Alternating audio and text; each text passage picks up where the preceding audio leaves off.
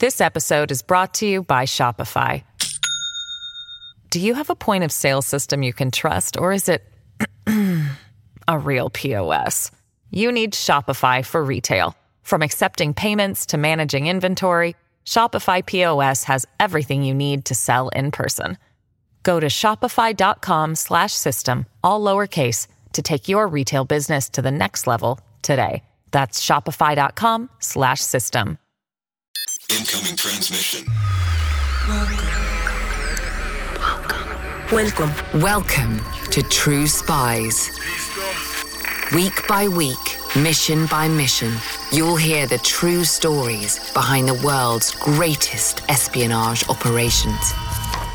You'll meet the people who navigate this secret world. What do they know? What are their skills? And what would you do in their position? This is True Spies. I was extremely nervous because there were at least 20 white nationalists from the whole of Europe, and I just felt a bit trapped. This was also where I met a few other white nationalists who probably knew me by name from my publications. If they had uncovered my identity at this point, I would have probably been quite scared. This is True Spies. Episode 90, Undercover with the Nipsters.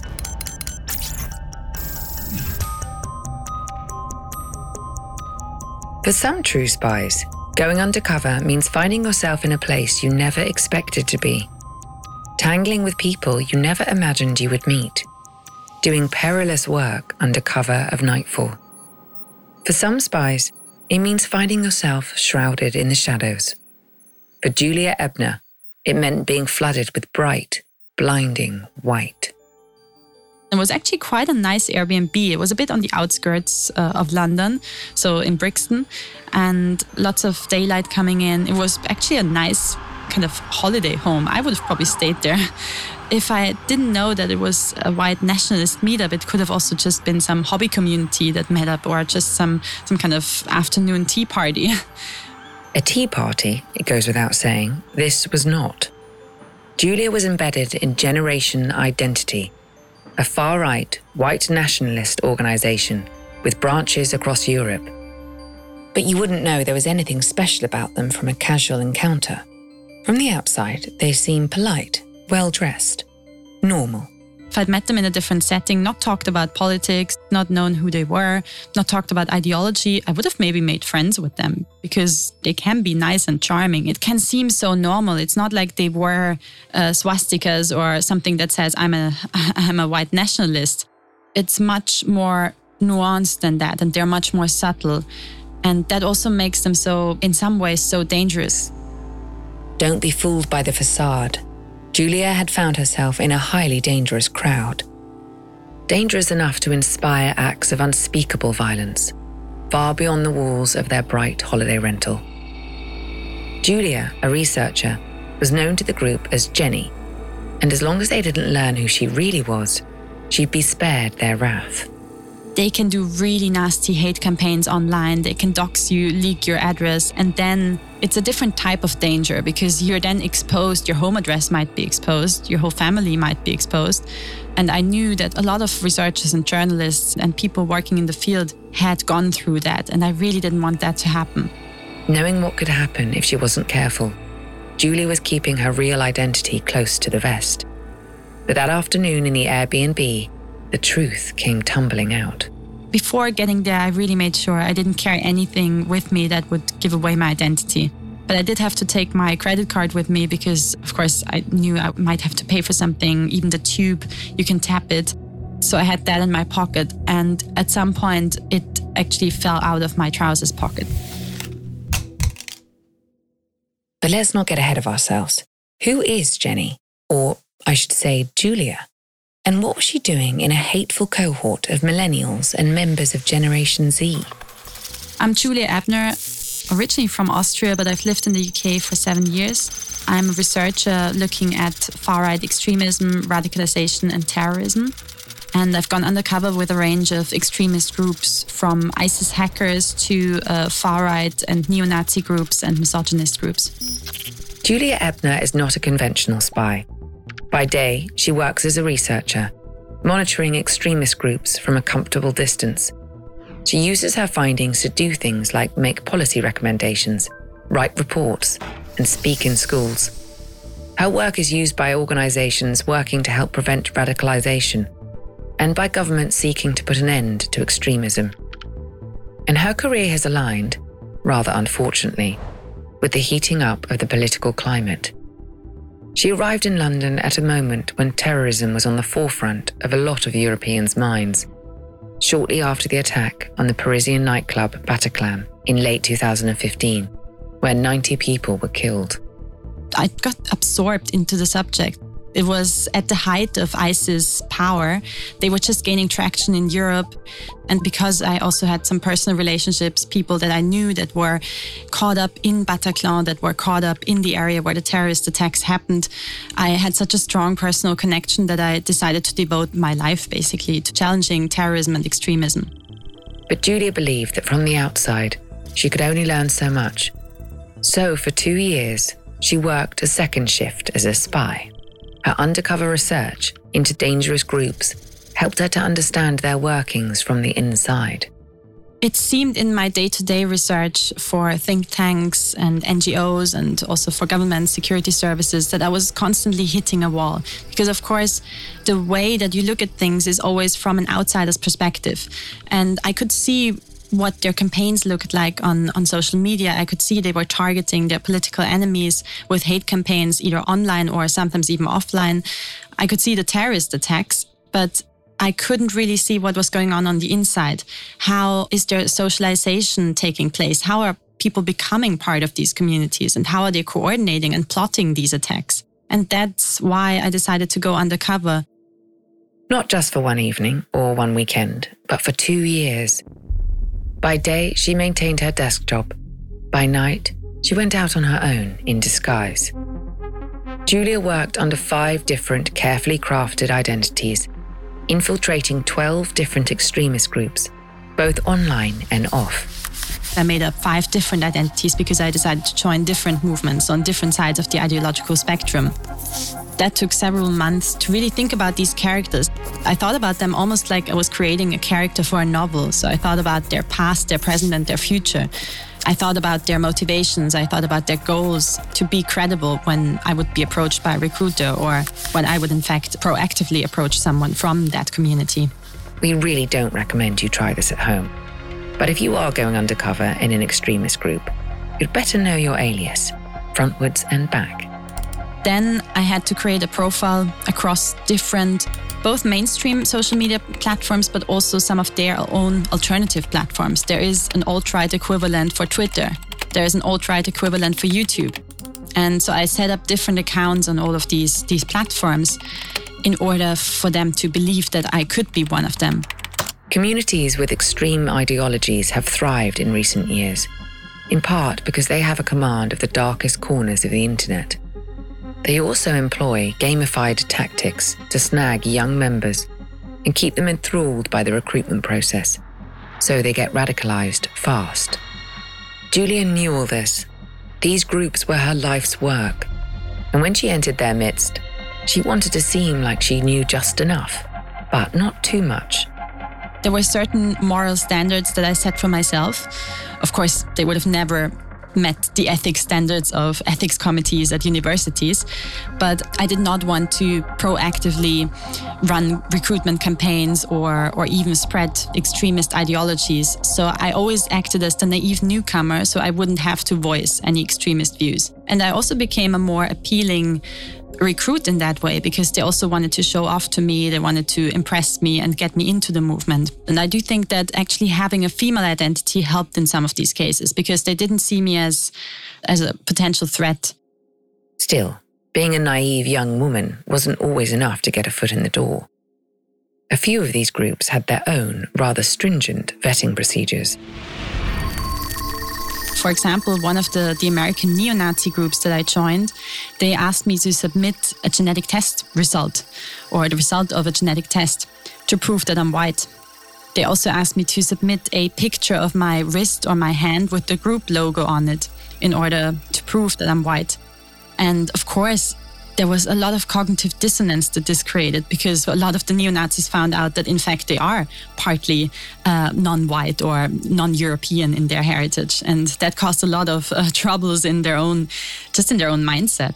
Among these exclusive groups that interested Julia was an organisation called Generation Identity. Its members call themselves the Identitarians. Generation Identity is a white nationalist movement that was originally created in France, in Nice, in the south of France. And they've since then branched out to basically almost every European countries where they at least have an online presence. And they also have an offline presence in most of the bigger European countries, where they launch very sophisticated hybrid campaigns, both online and offline. They often do media stunts in order to gain the media's attention. So they would do something very provocative, like staging a fake terrorist attack in the heart of Vienna, or putting a burqa on the statue of Maria Theresa. They were using very gamified strategies, still are actually. They're gamifying their campaigns. So you can, for example, rise up in the ranks if you do a particularly good job at some of the campaigns, the hate campaigns they do, but they also do influencer campaigns where they try to influence and hijack the whole public discourse on a topic. And unfortunately, they've also really advocated this ideology that has been inspiring terrorist attacks across the world. Generation Identity began as the youth wing of Bloc Identitaire, the French white nationalist group. Today, it's the European equivalent of the alt-right. And, well, put it this way, in the cafeteria of white nationalist groups, Generation Identity likes to think of itself as the cool kids table. They have branded themselves as a hip, young, quite well-educated white nationalist movement in Europe. They've also tried to set up branches in the US and in Canada, but they've failed so far. But it was interesting because they have very high standards of who they want to accept. So they have quite an exclusive community. They don't want to accept anyone who's not eloquent enough, who's not exactly fitting into their group mentality, because they care so much about the public image that they portray to the outside world. So they care a lot about exactly voicing their ideologies, which are very extreme, in a manner that would be mainstreamable, in a manner that would still be a conversation that you could have at the dinner table in some shape or form. Among other things, that means no Nazis. Martin Sellner, one of the organisation's leaders, has his roots in the neo-Nazi movement. But Sellner has tried to scrub that line from his resume, and Generation Identity won't accept neo-Nazis into the fold. He knows that this is not efficient. This is not the way for a movement that wants to go mainstream to advocate their ideas. So he knows exactly where the borders are of what's still at the verge of being socially acceptable. The UK Generation Identity website offers a whitewashed portrait of the organisation. There's talk of diversity, cultural exchange, and the preservation of peace. But don't be mistaken. Of course, what's behind that, and you can only see that really when you're inside the group, is a much more extreme ideology and is a much more dangerous community that has been driving, or at least their ideologies have been driving terrorism on an international scale. One of those ideologies is the notion of the Great Replacement, an idea that has fueled a number of deadly attacks around the world. If we look at the Christchurch shooting in New Zealand in 2019 and all the copycat attacks that followed from that, most of them were inspired by their Great Replacement ideology, this conspiracy theory that assumes that whites are being gradually replaced by non-whites. The group has its own vocabulary to describe its ideologies. One frequently used term, remigration. They advocate this concept of remigration, which would basically mean that every UK citizen with a migration background would just be expelled from the country, would be sent back to their ancestral country. And they're using this idea of ethnopluralism. This is the other euphemism, ethnopluralism, which is basically white supremacism or white nationalism, because they are in favor of a homogenetic nation state. They don't want any non-whites to be in a country that they deem as white. But as Julia mentioned, the members of Generation Identity aren't spouting out their dangerous ideas indiscriminately. They're spreading their message slowly, bit by bit, laying a trail of breadcrumbs to their darkest, most overtly hateful ideas. Their key concept is red pilling normies, or what they would call, normal people, basically. Red pilling being a reference to the film The Matrix. The film's protagonist has a choice.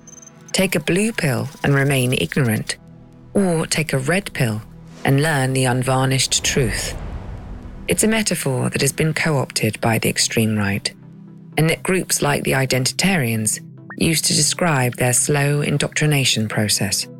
They have created a whole guide on how to red pill normies.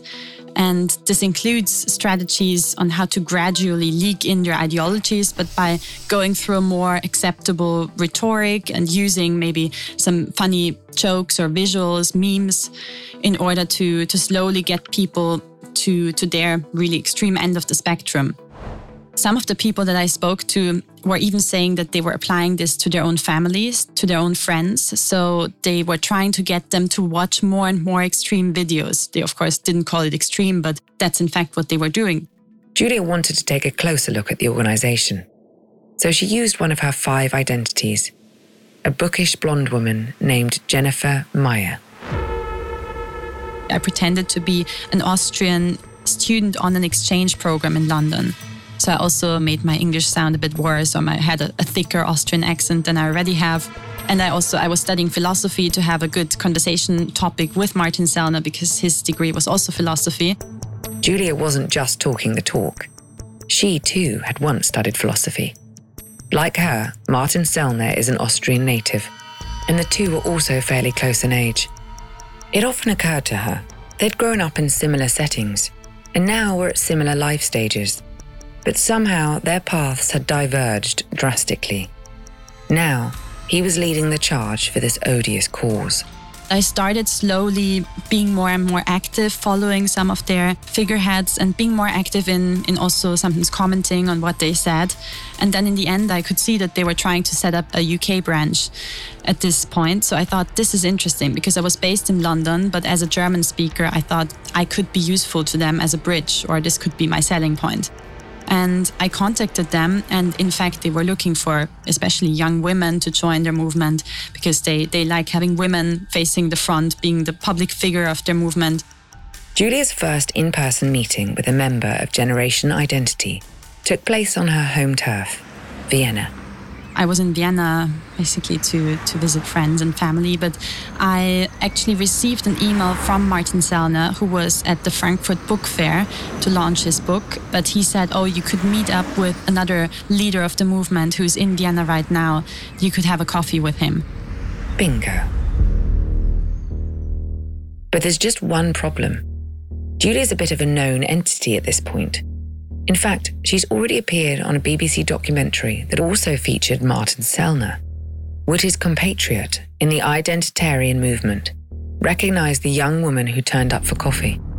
Generation Identity cares too much about their image. They wouldn't, even had they exposed me for being a researcher or investigative journalist, they would have probably not resorted to violence. However, they can do really nasty hate campaigns online. They can dox you, leak your address, and then it's a different type of danger because you're then exposed. Your home address might be exposed. Your whole family might be exposed. And I knew that a lot of researchers and journalists and people working in the field had gone through that, and I really didn't want that to happen.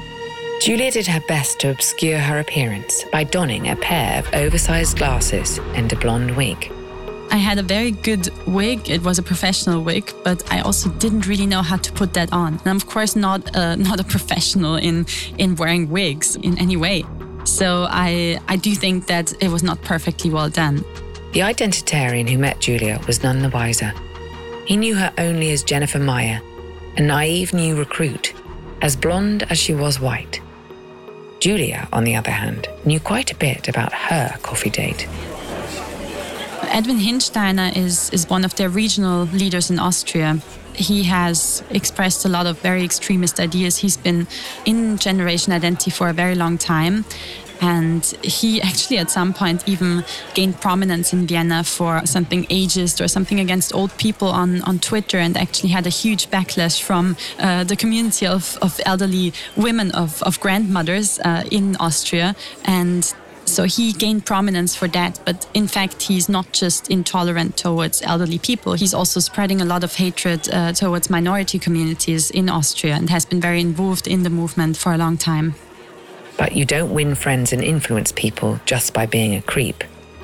That's the thing. Edwin was really friendly and very charming. He told me about the movement's origins, about the movement's ideas, and it all sounded as if it was a very casual chat, but then the content of it was so extreme that I actually looked across the table and there was a homosexual couple sitting next to us in the cafe, and I felt so terribly embarrassed.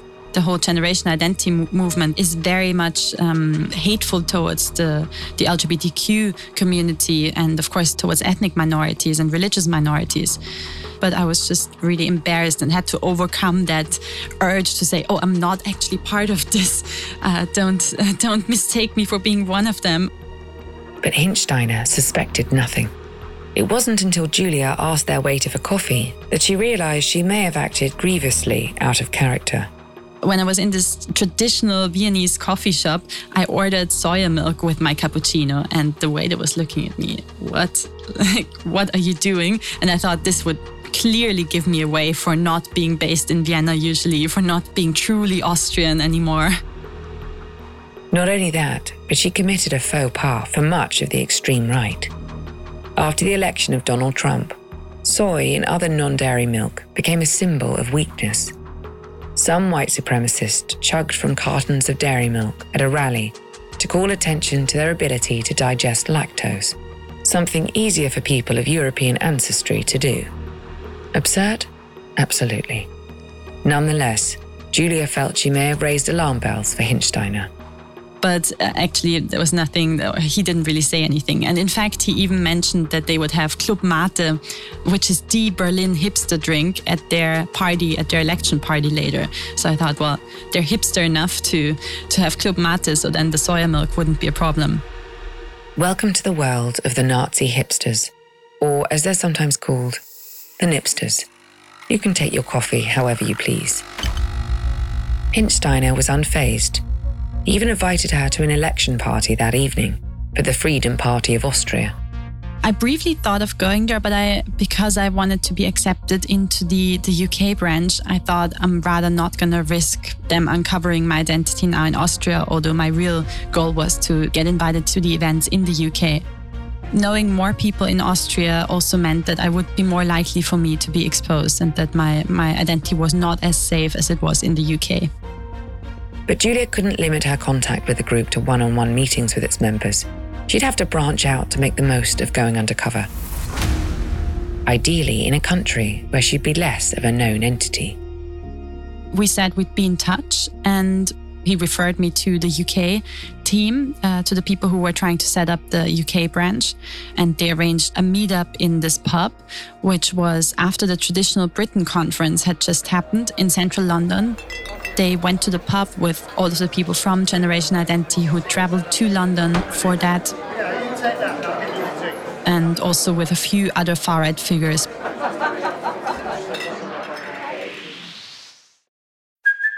Hey, it's Kaylee Cuoco for Priceline. Ready to go to your happy place for a happy price? Well, why didn't you say so? Just download the Priceline app right now and save up to 60% on hotels. So whether it's Cousin Kevin's Kazoo Concert in Kansas City, go Kevin, or Becky's Bachelorette Bash in Bermuda, you never have to miss a trip ever again. So download the Priceline app today. Your savings are waiting. Go to your happy place for a happy price. Go to your happy price, Priceline. In-laws, love them or hate them, you're pretty much stuck with them.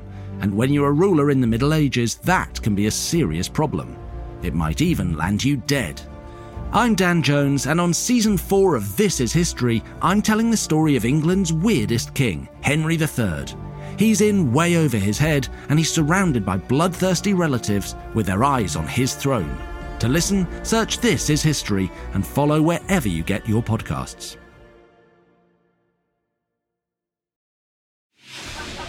Julia was greeted at the pub in London by her newest contact, an identitarian named Jordan. She, in turn, introduced herself as Jennifer, which was actually why I chose that name, because I already predicted that would happen several times. It's harder than you think to really stay in your role, especially when you're nervous. Crisis narrowly averted. Jordan led her to the back room, where a crowd was gathered. As they entered, all eyes turned to Julia. The room was uncomfortably quiet, and beneath Julia's blonde wig, her head was reeling. I was extremely nervous because there were at least 20 white nationalists from the whole of Europe, and I just felt a bit trapped. This was also where I met a few other white nationalists who probably knew me by name from my publications. If they had uncovered my identity at this point, I would have probably been quite scared. Let's get a freeze frame on this uneasy scene. There's a darker side to Julia's work that we haven't yet discussed. Not the research, or the alias, or the itchy wig, but the fact that in order to be a convincing white nationalist, she had to give the impression that she actually agreed with Generation Identity's loathsome ideas. And that could feel like quite a compromise. I was often trying to dodge balls and to evade moments where I would have to say something really extreme. But of course, you have to sometimes laugh at extreme jokes in order to not look suspicious, or you have to nod or say, yes, I agree, or something to approve of what your conversation partner is saying. And those were the really difficult moments, especially when you then hear crazy conspiracy theories and you really want to debunk them, and everything in you is burning to debunk it, and you can't say anything. Would you be able to hold your tongue? Then there's this.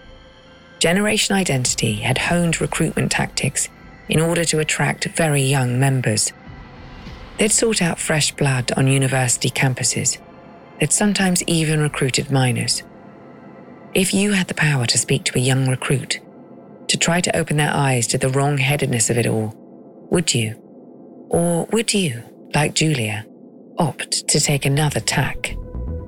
When I had very young newcomers next to me who would listen to all of these extreme ideologies and to this idea that we're gradually being wiped out and we need to defend ourselves and fight against minority communities.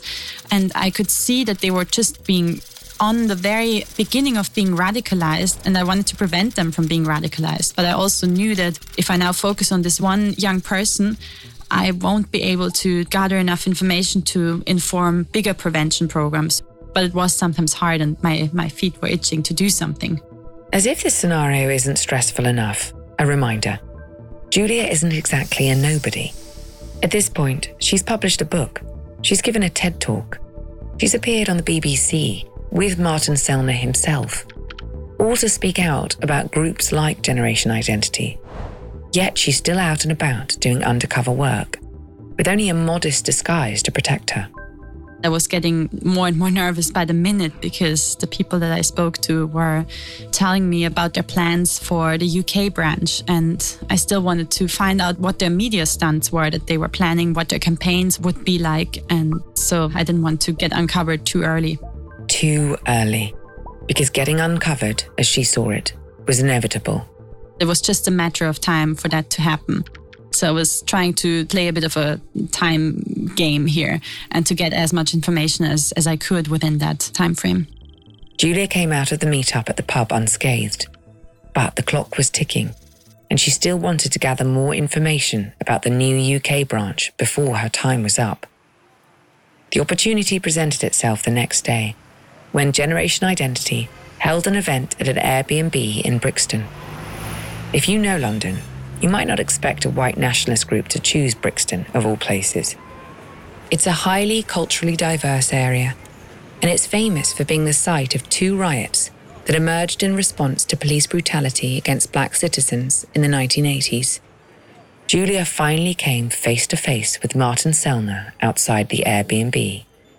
And she got lucky. He had lost his glasses in the cab on the way to the Airbnb, so he couldn't even see me properly. She could only hope that everyone else was equally myopic. I was quite impressed by how many people they had managed to get there from the whole of Europe. So they had identitarians flying over from Norway, from France, from Germany and Austria. There was also Martin Sellner and his girlfriend, or now wife, Brittany Pettibone, who is quite a famous American far-right YouTuber. And they were all sitting on those couches wearing Ray-Bans. I mean, not inside, but Martin Sellner had his Ray-Bans with him and wearing T-shirts and drinking lemonade. And it was just so surreal to be part of this white nationalist meetup. There's a bit of getting to know you, some friendly introductions, and then there's some more formal onboarding. As part of their vetting procedure to understand better where the new recruits are coming from in terms of ideological backgrounds, political backgrounds, but also what their hobbies are, they give you a questionnaire. And Martin Sellner explained to me that this is part of their brand risk assessment. So they want to keep people out of the movement who might not be favorable to their public image. And they ask questions that are about your ideologies, but they also ask a lot of questions about culture. For example, pop culture, your favorite movie, your favorite book.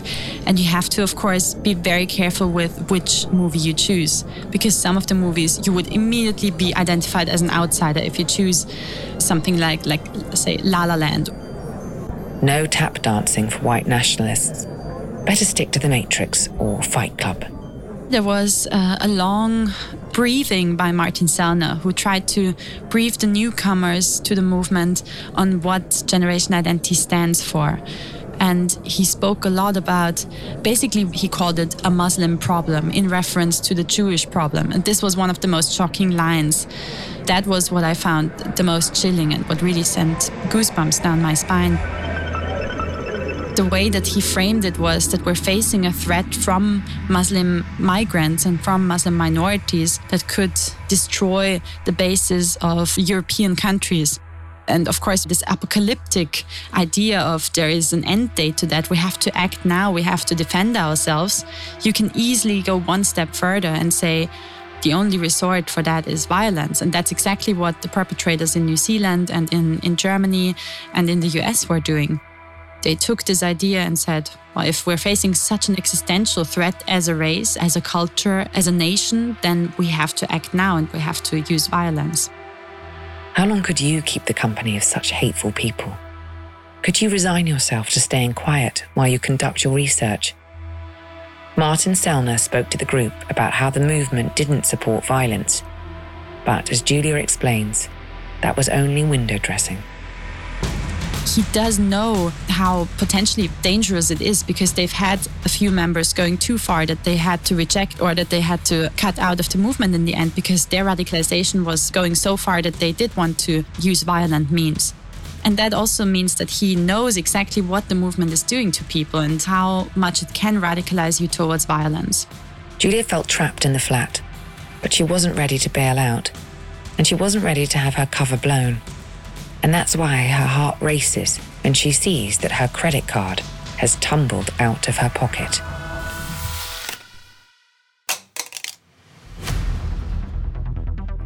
It was a moment where I was just so scared that someone would pick it up and read the name on it. And actually someone did pick it up and give it back to me, but they luckily didn't spot the name or they didn't pay attention. That person was Brittany Pettibone Sellner, the alt-right American YouTuber and now wife of Martin Sellner. If anyone had been likely to out Julia at that moment, it would have been her. Brittany Sellner was ironically also the person who was most suspicious about investigative journalists or of outsiders trying to infiltrate the movement, because she even spoke at that meeting about how the alt-right was infested with journalists, and especially in the US, how careful you would have to be to not say anything at these closed meetups because there might always be someone undercover. And I thought, oh God, she's now gonna do some kind of test or some kind of additional vetting that might expose me. But yeah, luckily it didn't happen. The identitarians migrated their meetup to a pizzeria where they discussed their next media stunt. They'd hang an anti-Islam banner on Westminster Bridge, the site of a recent jihadist terrorist attack. "Defend London," it would read. "Stop Islamization. And that's when Julia's unease finally turned a corner. I thought, well, I can't really hold this balance anymore of, on the one hand, pretending to be one of them, but then they also want me to be a public-facing campaigner. They wanted me to be the face of the movement. They even asked me if I would be willing to be a public speaker for them. And I politely said I can't make it to that. Credit to Julia. Even in the face of hatred, she's unfailingly polite. Of course, she was ultimately uncovered. She told the newspaper The Independent about Generation Identity's plans for a UK branch, and soon members had connected the dots and learnt who Jennifer Meyer really was. As expected, the group tried to dox her, tried to share her personal information publicly, but not all of the correspondence she received was negative. Martin Sellner, at a later point, even suggested to grab a pint or to have a beer and have a conversation, which I maybe should have gotten back on. I don't know.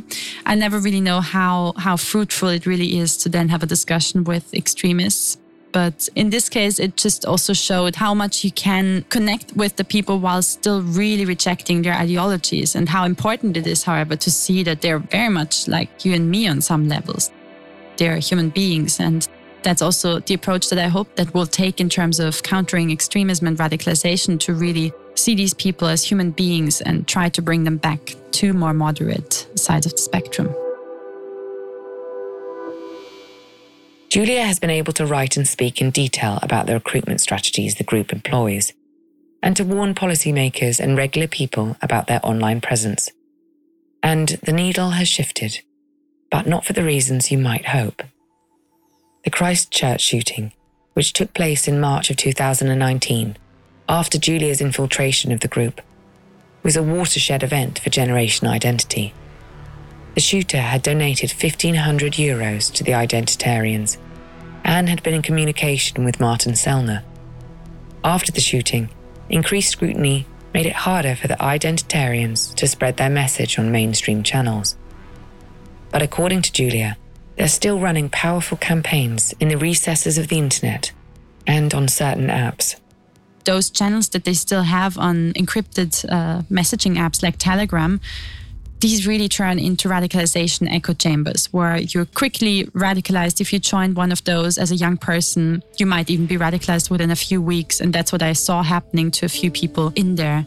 But at the same time, their ability to reach really the mainstream or to reach really bigger audiences has definitely decreased. Julia still occasionally goes undercover, but it's gotten harder over time. The group she investigates are doing more vigorous vetting, she's noticed. And it's not just her safety she has to take into account, but her well-being. I sometimes also get paranoid. I sometimes have to switch off my computer, and I often just go on a social media detox for several days just to distance myself from all the vile content. Actually, when the Christchurch attacks happened in New Zealand in 2019 against those two mosques where 55 Muslims died, and I remember I was on the tube that morning reading the manifesto of the terrorist and watching the materials. And it was I had goosebumps everywhere, and I was feeling so sick that I actually had to get off the tube. And I stopped and just thought, okay, maybe I should get out of this field of research because of what it's doing to me on a psychological level. Because I'd seen so many posts that were mirroring that language of the attacker that I thought, is everything lost? Is everyone potentially a violent perpetrator who could kill dozens of people? I have to say I had a lot of moments where I thought, oh, maybe I should stop that kind of work. Maybe I should just do something completely different and not look at these darker corners of the internet anymore, not look at extremist ideologies and movements. But I do have to say, it also gives me so much hope to see then when people do exit these movements and to see a bit of progress that sometimes is off the back of the research that I do and many other researchers do. And these individual success cases really help to keep my motivation up. You can read about Julia Ebner's other forays undercover in her book, Going Dark: The Secret Social Lives of Extremists.